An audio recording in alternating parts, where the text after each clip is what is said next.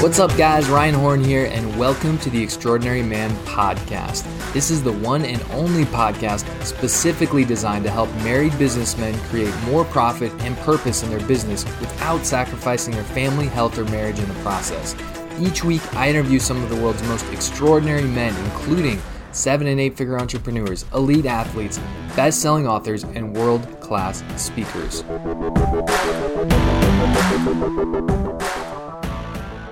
Today, I'm going to be interviewing Nissan Trotter. Nissan is a sought-after motivational speaker, widely known as the fitness preacher. His life attests to the fact that your gifts can take you anywhere. He has been serving in ministry over 20 years, and upon graduating as a first-generation college student from Bucknell University, his professional career started as an investment advisor turned higher ed fundraiser. He took a leap of faith by leaving a comfortable paying career to pursue his dreams of becoming a fitness entrepreneur. His success in the fitness industry garnered national and international attention en route to winning the Fitness Business Summit Personal Trainer of the Year award. He's been madly in love with his beautiful bride, Jarelis, for over a decade, and he's on a nonstop cheek-kissing mission with his 3 little boys, Onesimus, Osias, and Omarius. And I briefly met Nissan back in March 2015 at the Fitness Business Summit. He spoke on stage, and it left a lasting impact on me, and we've been friends on Facebook ever since. And he's been kind of like this role model and big brother from afar that occasionally I'd see his Facebook posts and videos and be inspired. So it's so cool to 6 years later have you on my podcast. Nissan, welcome to the show. It's so great to have you on. How are you doing? Wow, I'm doing fantastic, especially after those words, man. That warms my heart, Ryan. I'm extremely appreciative of this opportunity. To God be the glory for the great things he has done. I'd be absolutely nothing without him, but I'm thankful that I left an impression on you and that you've invited me on your show. Absolutely. So great to have you here. So I would love if you could tell us about your backstory. Like, what was life growing up for you, and how did you end up becoming a first-generation college graduate? Sure. Life for me growing up was very, very interesting, especially coming from Alabama, which is where I was born and raised, a small little town called Silver Hill, Alabama, which is sandwiched in between Mobile, Alabama, and Pensacola, Florida, right on the Gulf Coast. And it's an interesting dynamic in that area in and of itself, because you have beautiful, flat, green space, and then you have the beach area, and then you also have the metropolitan area, the cities of Pensacola, Florida, and Mobile, Alabama. So it's an interesting dynamic. In the Bible Belt, it's pretty segregated to me in a certain sense of the Black folks are kind of pretty much all coupled together. The white folks are pretty much all coupled in their space. But that's where I grew up, and I absolutely love where I'm from. Really, one of the most interesting things that happened to me as a child is growing up in Alabama in the mid 80s. My mom and dad were like the Jay-Z and the Beyonce of the hood, because no one had never, ever really seen a minority couple from at least where I'm from do it quite like them. They started their own entrepreneurial endeavor as nothing more than newspaper chuckers. They partnered with the local press, and they would just deliver newspapers. That was their side, that not necessarily their side hustle, that was their thing more so. And they stacked their money, they stacked their chips, interesting enough, and they were able to build a home from the ground up. And I'm talking about, I remember the slab being laid, the concrete that is. I remember the foundation. I can remember the siding, the blue siding of that home. It was a big ordeal because, you just didn't see minority couples with their own entrepreneurial endeavor, throwing newspaper chuckers, I call it, nothing fancy at all. In fact, I can remember on a number of occasions, my mom would wake my brother and I up so early in the morning to take us on her paper route with her. she'd make a bed in this little Nissan. No pun intended, by the way. By the way, Nissan should be paying me a commission because I was around when it was like I was born when it was called Datsun. For my car lovers out there. So my name is with one S, Nissan. The car is with two S's. But anyway, she would stack us up in that little like oranges looking. It was actually a Datsun. It wasn't a Nissan. And she would make our bed with the pillows and the little king cap. And I can remember it would be so early in the morning, dark. She'd be throwing papers out the window. It'd be kind of cold because she had to roll the windows down, the manual rolling the windows down. Some folks know what I'm talking about with that. And then we would just go from like one house to the next. And then she would get us ready for school in the morning, send us off. That was very much routine. So I was en route with my mom and then sometimes my dad as well. I mean, they were just hard workers. So it came as no consequence that they were able to build a home from the ground up. With not even the fanciest of job titles.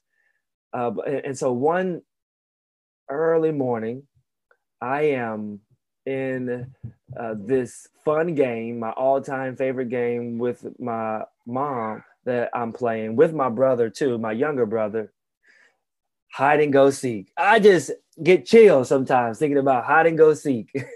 And the home was dimly lit. My mom goes to counting. 1, 2, 3. My brother and I, we scamper off to our favorite spots in the home. Probably some of the most obvious of places. You know how kids can hide in some of the most obvious of places because we were only like 5, maybe years old. My brother was probably 4 at the time. And I can remember even having these little hard marbles that I would place on this plush new carpet in our brand new home. Hoping that as she would try to find us, she would hurt her feet stepping on those marbles. But then she eventually finds us, of course. And then later on in this hide and go seek game, I see my mom kind of in the bathroom and she's sort of crying, if you will. And she's saddened. And I don't understand because this is, the fun time of my life right now. We just finished playing hide and go seek. And I don't understand what the issue is. And she pulls us to the side with tears in her face. And she says, boys, I have to have you settle down. I need to tell you something serious. Your father and I were getting a divorce. And bam, just like that, it just seemed like I went from a very high to a very low. And I realized that things were getting ready to change immediately. And like my life was just altering just like that because my dad is my hero. I looked up to my dad. I think that he's fantastic and I love him for who he is. And I'm realizing that probably not going to be spending as much time with dad as I had hoped. And so we went, to get to your question, your other question that you asked, we went from having a beautiful home to, and my mom was also pregnant at the time, to now transitioning into my grandmother's house. And my grandmother had 10 kids. And so we didn't even have our own rooms. We didn't have enough space, really. My family of 4 basically moved all of our things in the single back bedroom of my grandmother's house. And I also immediately adopted the role of being the leader of my household because my dad's no longer in the picture while living in this single back bedroom. And I believe that leadership mantle that I took on, and it was hard. I had my moments. I was angry. I was frustrated like any kid would be. I didn't understand what was happening, what was going on. So realizing that, Nissan, you're just going to have to blaze the trail. And now hindsight is 2020. And these are the things that I'm coming to realize today, even as an adult, is that I have to pioneer some things.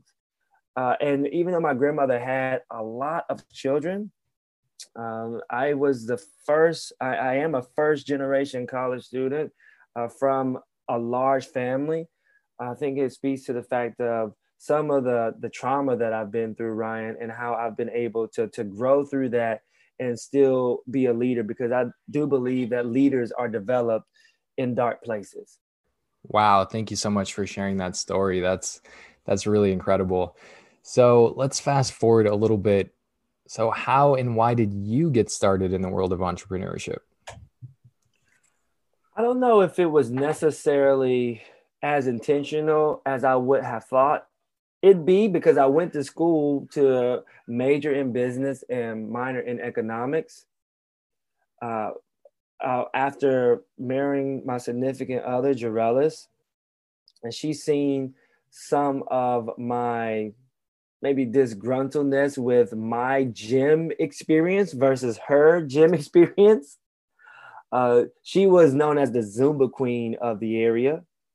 And I was the classic meat head, if you will. I would just throw in my earbuds, go to the gym and work out. And I wasn't as enthused as my wife after she would lead a Zumba session and have a big following, etc. So one day, unbeknownst to me, Jarellis purchases about $500 worth of personal training material, sat it on my lap, and was pretty much like, you need to become a personal trainer. And I'm like, you're on to something. It was shocking that she would do something like that, but she's seen obviously something in me. And that kind of started my entrepreneurial endeavor, that this is something I think I should be pursuing. Now, at the time, I was working for my alma mater in development work, doing fundraising. And one day, leap day, leap year, actually, I took a leap of faith, and I was really typing on my computer. I was probably low-key daydreaming. I don't know, working out of an Excel spreadsheet. Maybe I was even working on a workout, because I was trying to get my personal training swag, if you will. And then I just felt this impression on my heart. It was Ryan, literally as if I heard this voice audibly whisper, "Why are you still here?" I'm talking about, it scared like the socks off of my feet, the snot out of my nose. I scampered down 3 flights of stairs because I was working on the 3rd floor of my office building, an old little red brick building, beautiful building. And then I go into the bathroom after I'm on the 1st floor. I'm like pacing back and forth in this bathroom. And then I see the water faucet here, and I turn it on. I douse my face with water, look myself in the mirror, and ask myself, did I really just feel that? Did I really just hear that? Why are you still here? I'm telling you, it was like God really spoke from heaven in that moment. So I go back up my 3 flights of stairs into my office, call my wife on the phone. She actually worked for Bucknell University as well as I did. And I told her, babe, it's time. And she knew exactly what I was referring to. In fact, she was prompting me to do this anyway. She probably didn't think that it would come so soon. But February 29th, 2012, leap day of leap year, I took a leap of faith and I turned in my resignation at Bucknell University. And that's when I became a full-time fitness entrepreneur. I haven't looked back since.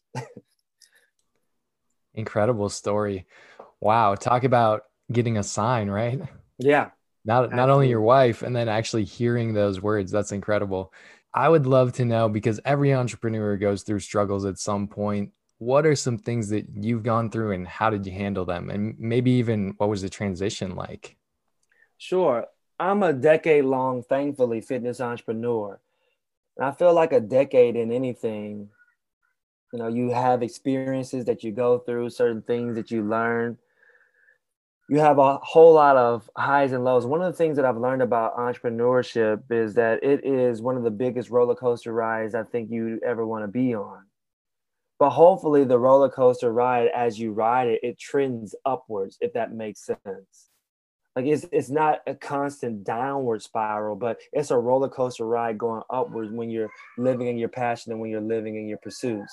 Some of the things that I've learned is that we probably overestimate what we can do in 1 year and underestimate what we can accomplish in 5 years. Because this is just a long game. This is a game to me that we play. And if the game is labeled infinity, here's what I've learned. You'll never lose if you simply never stop. Like the stick-to-itiveness of this is what now at this point I'm in it for. For me, I'm curious. Sometimes I've learned, like at first, initially, sure, I wanted to help clients, and I still do. I want to see transformations. I love the thrill of being able to see somebody change, not just externally, but internally as well. But also, I'm just intrigued about the character development in me too. So I've learned that for every day that I do this, it's a notch in my belt. Every year that I do it is a notch in my belt. And I'm just curious, how long can I keep this going despite this roller coaster that it feels to be sometimes? Oh man, I could go on and on about the lessons that being an entrepreneur has taught me. It's taught me to sometimes it's best to under promise and over deliver as opposed to over promising, over delivering. Sometimes under promise just to be safe and sure that you can do it, but then go above and beyond.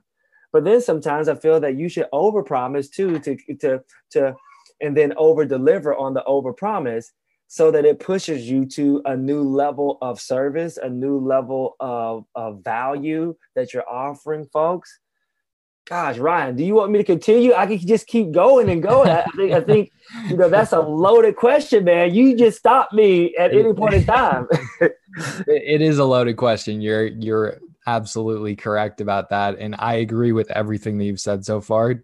Being an entrepreneur for almost a decade myself, I can definitely say you're 100% correct on that. Yeah. So maybe you could give us just a couple more little nuggets. Sure, I will. I love the words of Dave Ramsey out of his book, EntreLeadership. He says, when things are going well, you're not as good as you think you are. And when things are going bad, you're not as bad as you think you are. So a lot of times entrepreneurship for me is how well can you be even keeled? Can you still look at the account and the revenue that you're generating and have a level of security when the numbers are high and an equal level of security when those numbers are low? Sometimes that's what entrepreneurship means. Entrepreneurship also is like a gut punch. I think Gary Vee said that one, and everybody doesn't have abs to take it. So when it's like that and it feels like a gut punch, the resiliency, the bounce back, whether it is a client who's disgruntled, whether it is a session for us in our case that has just gone completely wrong and off script and it wasn't what you thought it would be, whether it is an employee who unexpectedly leaves and now you are having to take on sessions, whatever it is, when that gut punch happens, how quickly are you able to bounce back from it? Those are some other lessons I would say I've learned through entrepreneurship. And also too, I would say this.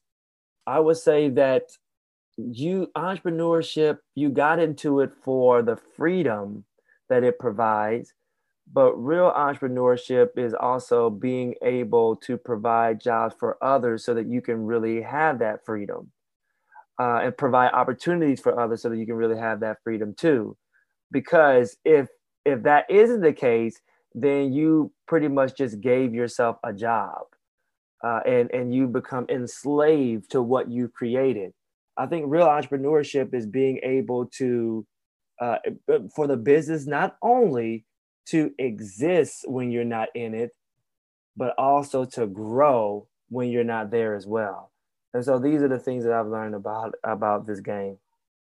So much good stuff, Nissan. Wow. Yeah.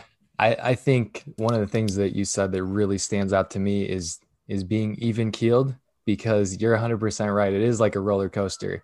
You never know. One day you might be up, one day you might be down, but being able to stay even keeled despite what's going on, I think is one of the best skills that you can have as an entrepreneur for sure.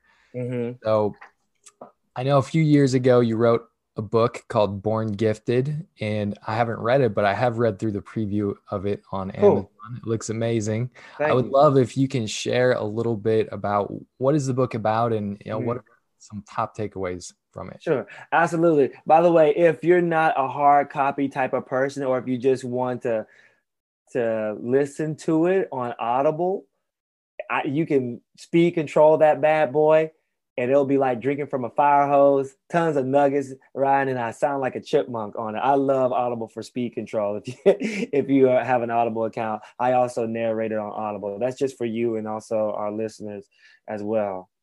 That's awesome. Yeah. The question in terms of some of the nuggets in Born Gifted, again, it's sort of like a loaded question as well. And I love it because it gives me the freedom to kind of answer it in any way I choose. So you're very good at this, Ryan. Very good. I would say some of my favorite nuggets in Born Gifted really stems from my own personal story. And that's where it derived from, this whole idea of being born gifted. How to unwrap the gifts inside you for supernatural success is the subtitle. And one of my most life altering moments occurred when I was around middle school. I was verbally bullied in middle school for the way that I sounded. And I don't even think the kids who were doing it knew how searing it was to me, because kids in elementary and the school bus culture, all of that stuff, sometimes can be flat out ruthless because people are just trying to learn more about themselves and the world that we live in. And it doesn't always go so well when you're young and you're in such close proximity with each other. So school for me, middle school years weren't my favorite times. I did not like school because I was being bullied for the way that I sounded. I had this like raspy voice and pre-puberty voice, and folks were great as they took their jabs at me for how I sounded. During recess, during PE, some of my quote unquote friends would huddle around in circles and take their turns mimicking my voice. And they were pretty good at it too, but it made me want to go in the fetal position in the dark corner of the room and kind of hide, because I did not like the way that I sounded. I thought that they were good as they took their jabs at me. And I was the mockery of that time. And it went from that to my middle school teacher by the name of Miss Susan Melton. Shout out to Mrs. Melton. We love talking about this story. She was like a bleach blonde, chubby cheeks. She would wear the pink lipstick, kind of short in stature. And one day she decided to approach me to enter into this school oratorical speech competition. Now, mind you, I was living another world at home. She knew nothing about, I don't think. My mom would hand me the longest Easter speeches she could find so that I would recite them in front of the church during the Easter plays at church verbatim. And she would be my speech coach, even though I don't think she was fully aware, Mom, they're picking at me at school for the way my voice sounds. And here you are acting as if I hired you as my speech coach, and you are having me recite these long speeches in church. And she would be like, eyes up, son. You sound monotone. Use your hand gestures. Say it this way. Move around. I'm talking about, she would be coaching me in this little beat up kitchen in my grandmama's house that we had moved into, in front of this old stove and uneven floors. And I would be drilled. She was acting as if I was the next Martin Luther King Jr. trying to deliver his people from freedom. That's how she was coaching me. Mind you, this was my world at home. I don't think Miss Susan Melton knew this. My world in school was being bullied for my voice, but Miss Susan Melton put me in this speech competition. And now the same people who were bullying me in school were now listening to me from a podium, and I'm giving them the business because of everything my mom had taught, and then also because of Miss Susan Melton's belief in me. So sometimes you got to believe in other people's belief in you until your belief kicks in. And here I am. My speech is entitled, I still remember it to this day. I'm talking about this is decades later.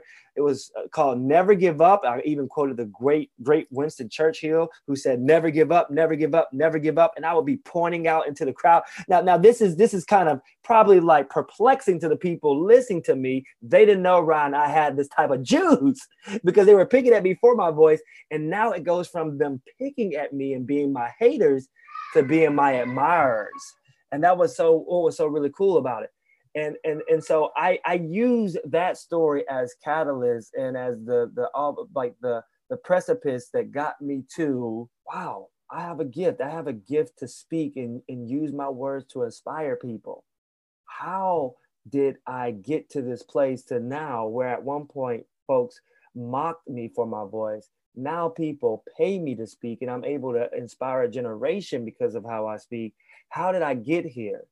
And so I use my story and content from my story. I also have looked into folks who have just done incredible things, awesome things, studied their stories because we're all attracted to awesomeness, to figure out what makes them gifted. And for me, the nugget of the book, one of the biggest nuggets, is so simple, you'll miss it if you aren't paying attention, is the sheer belief that you're gifted. And because you can never discover your gift until you believe you have one. So I take people through this journey of believing they're gifted. That's phase one. Phase two is then discovering your gift. What are the tools and principles that you can dispatch to discover your gift? And then after you discover your gift, the next thing is, how do you take your gift to superstar status or that next level? And that's a lot of what Born Gifted is about. That is such a great story. I really love that story. So I know one thing that you talked about in the book was this concept of the 3 F's. Could you just briefly explain what they are and why they're important? Absolutely. The 3 F's are referring to fears, failure, and future. And all 3 of those are connected together. How can you use your fears, manipulate them in a way to not stop you, but propel you forward? What do you do about your failures? And how do you understand, like Zig Ziglar, failure is not a person, it's an event? And how will you learn from those fears and those failures to leverage your future to get to where you want to be? Amazing. Very well put. Thank you. So as I talked about in the beginning in your bio, you are a husband, you're a father. Yes. So how do you balance being an entrepreneur with a husband and a father? Yeah, I just simply don't believe that that's anything remotely possible for my life when it comes to balance. Because I look at balance like this. If we have 24 hours in a day and we use a lot of those hours sleeping, let's say 8 hours sleeping, that leaves us another 16 hours.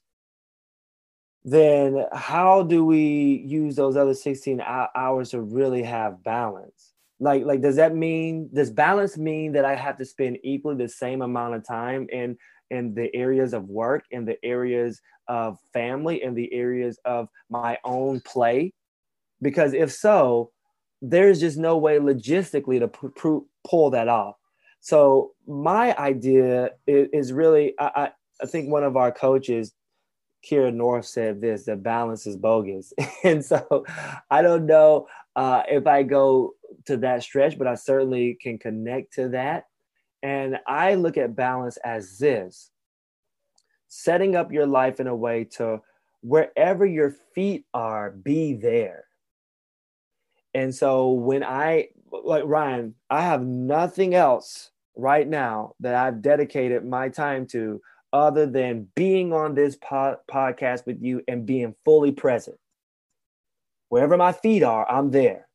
So whenever I go to the soccer game and it's my kid's soccer game, it's not a time for answering emails. It's not a time for taking a phone call for a new client. It's not a time for trying to book a new gig. It is cheering my son on, coaching them in soccer. So that's my idea of balance, and setting up your script What I mean by script is I really literally have a daily script for the day that I follow. Thankfully, I have help and support there and my wife.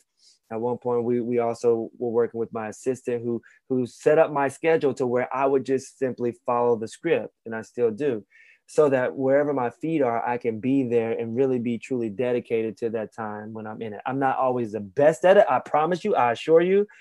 I get a little twitch when that ding or that notification goes off on my phone when I'm supposed to be spending family time. There are times that I'm, we're watching a movie and I'm thinking about an email or responding to an email. So please make no mistakes about it. I'm not perfect with this idea and this concept, but that's my approach to balance, nevertheless. I love the way you put that. And I completely agree. Being present with whatever you're doing, if you're at your kid's soccer game, be present there. If you're at work, be present there and crush it. Because as an entrepreneur, it's so easy because if you wanted to, you could work 24/7, right? So it's having those boundaries set up, I think, is one of the biggest lessons I've learned as well. And I'm not perfect either, but it's very helpful to do that. So I know that you are a very successful entrepreneur and you have had coaches that have helped you along the way. So how have you been coached or mentored, and how has that helped you? Oh, wow. It's played a vital role in so many different areas of my life. So many different areas of my life. Like a mutual contact that we have in Bedros partly inspired me to write a book. He said, you have a book in you. And, with the amount of fees that I've paid in coaching, if that's what a coach is telling you, then I have to dig for that book and pull it out of me, or else my investment in coaching is worthless. So a lot of times from a monetary standpoint, it has made sense to me. It's made both sense and sense. and so I feel that just real practically coaching from that standpoint has been very helpful.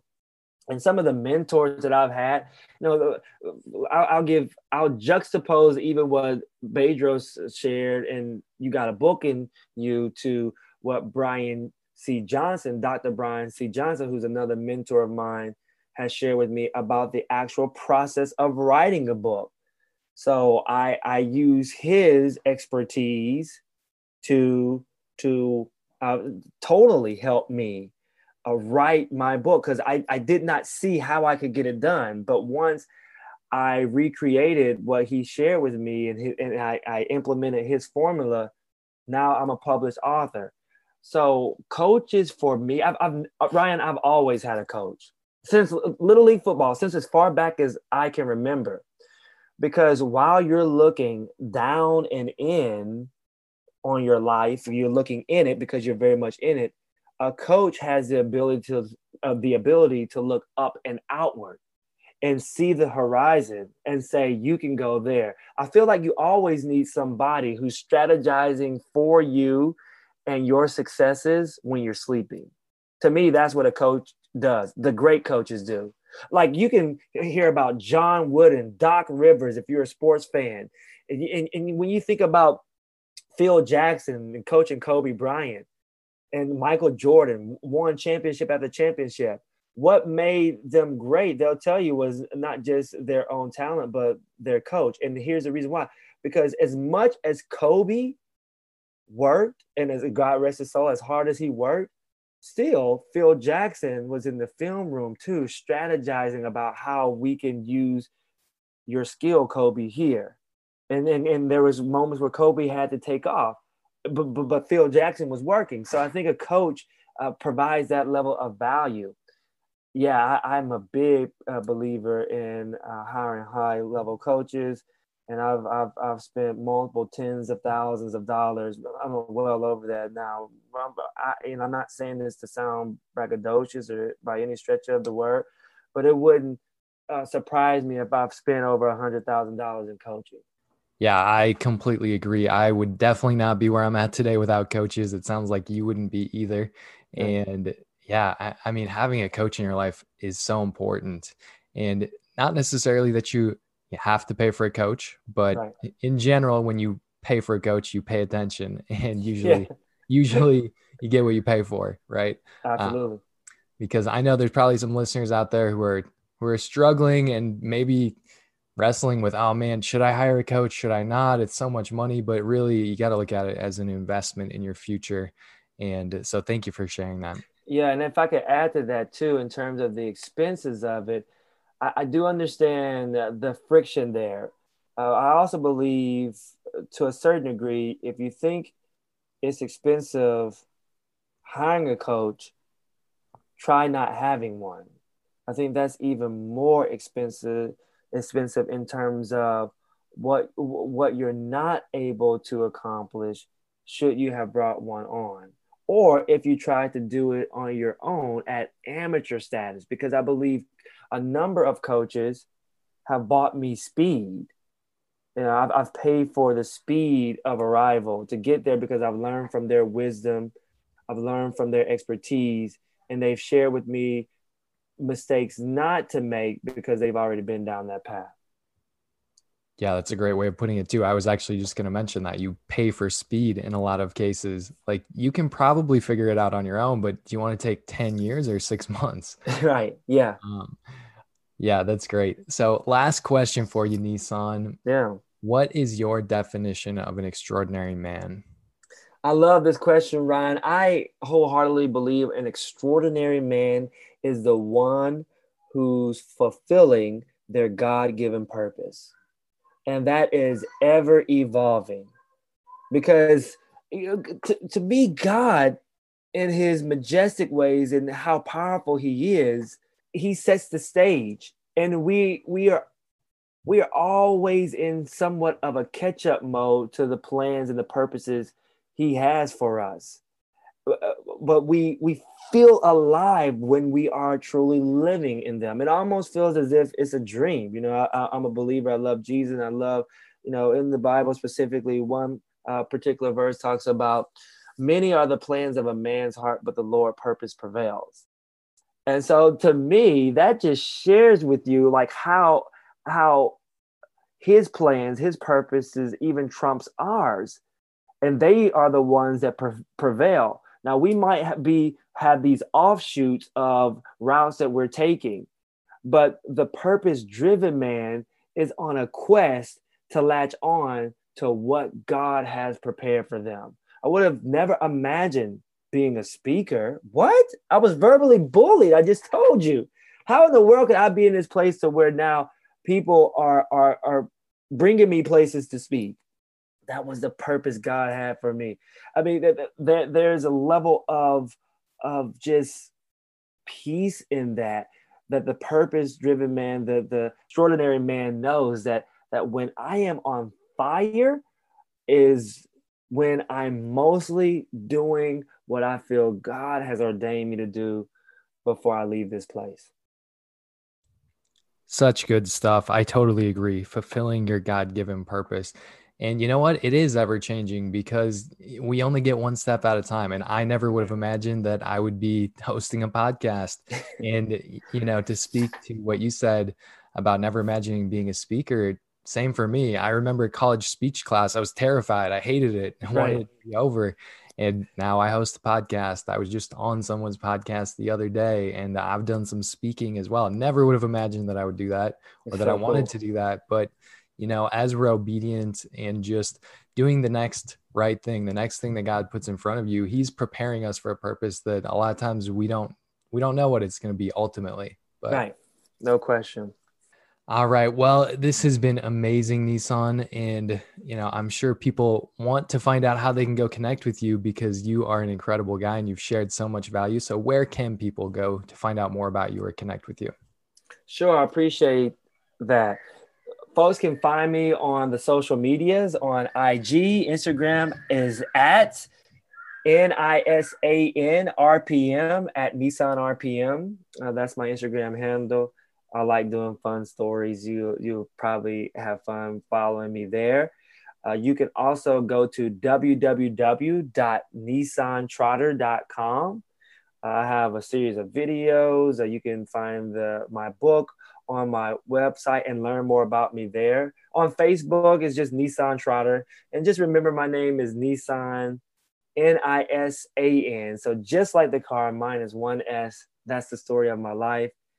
And I would love to connect with anyone who is willing to follow me. So that's how to be in touch. Amazing. And as you guys can tell, Nissan is an incredible guy. He's so generous. He loves giving value. And so definitely go connect with him. And this has been an absolute pleasure, Nissan. Thank you so much for taking time to be on the show.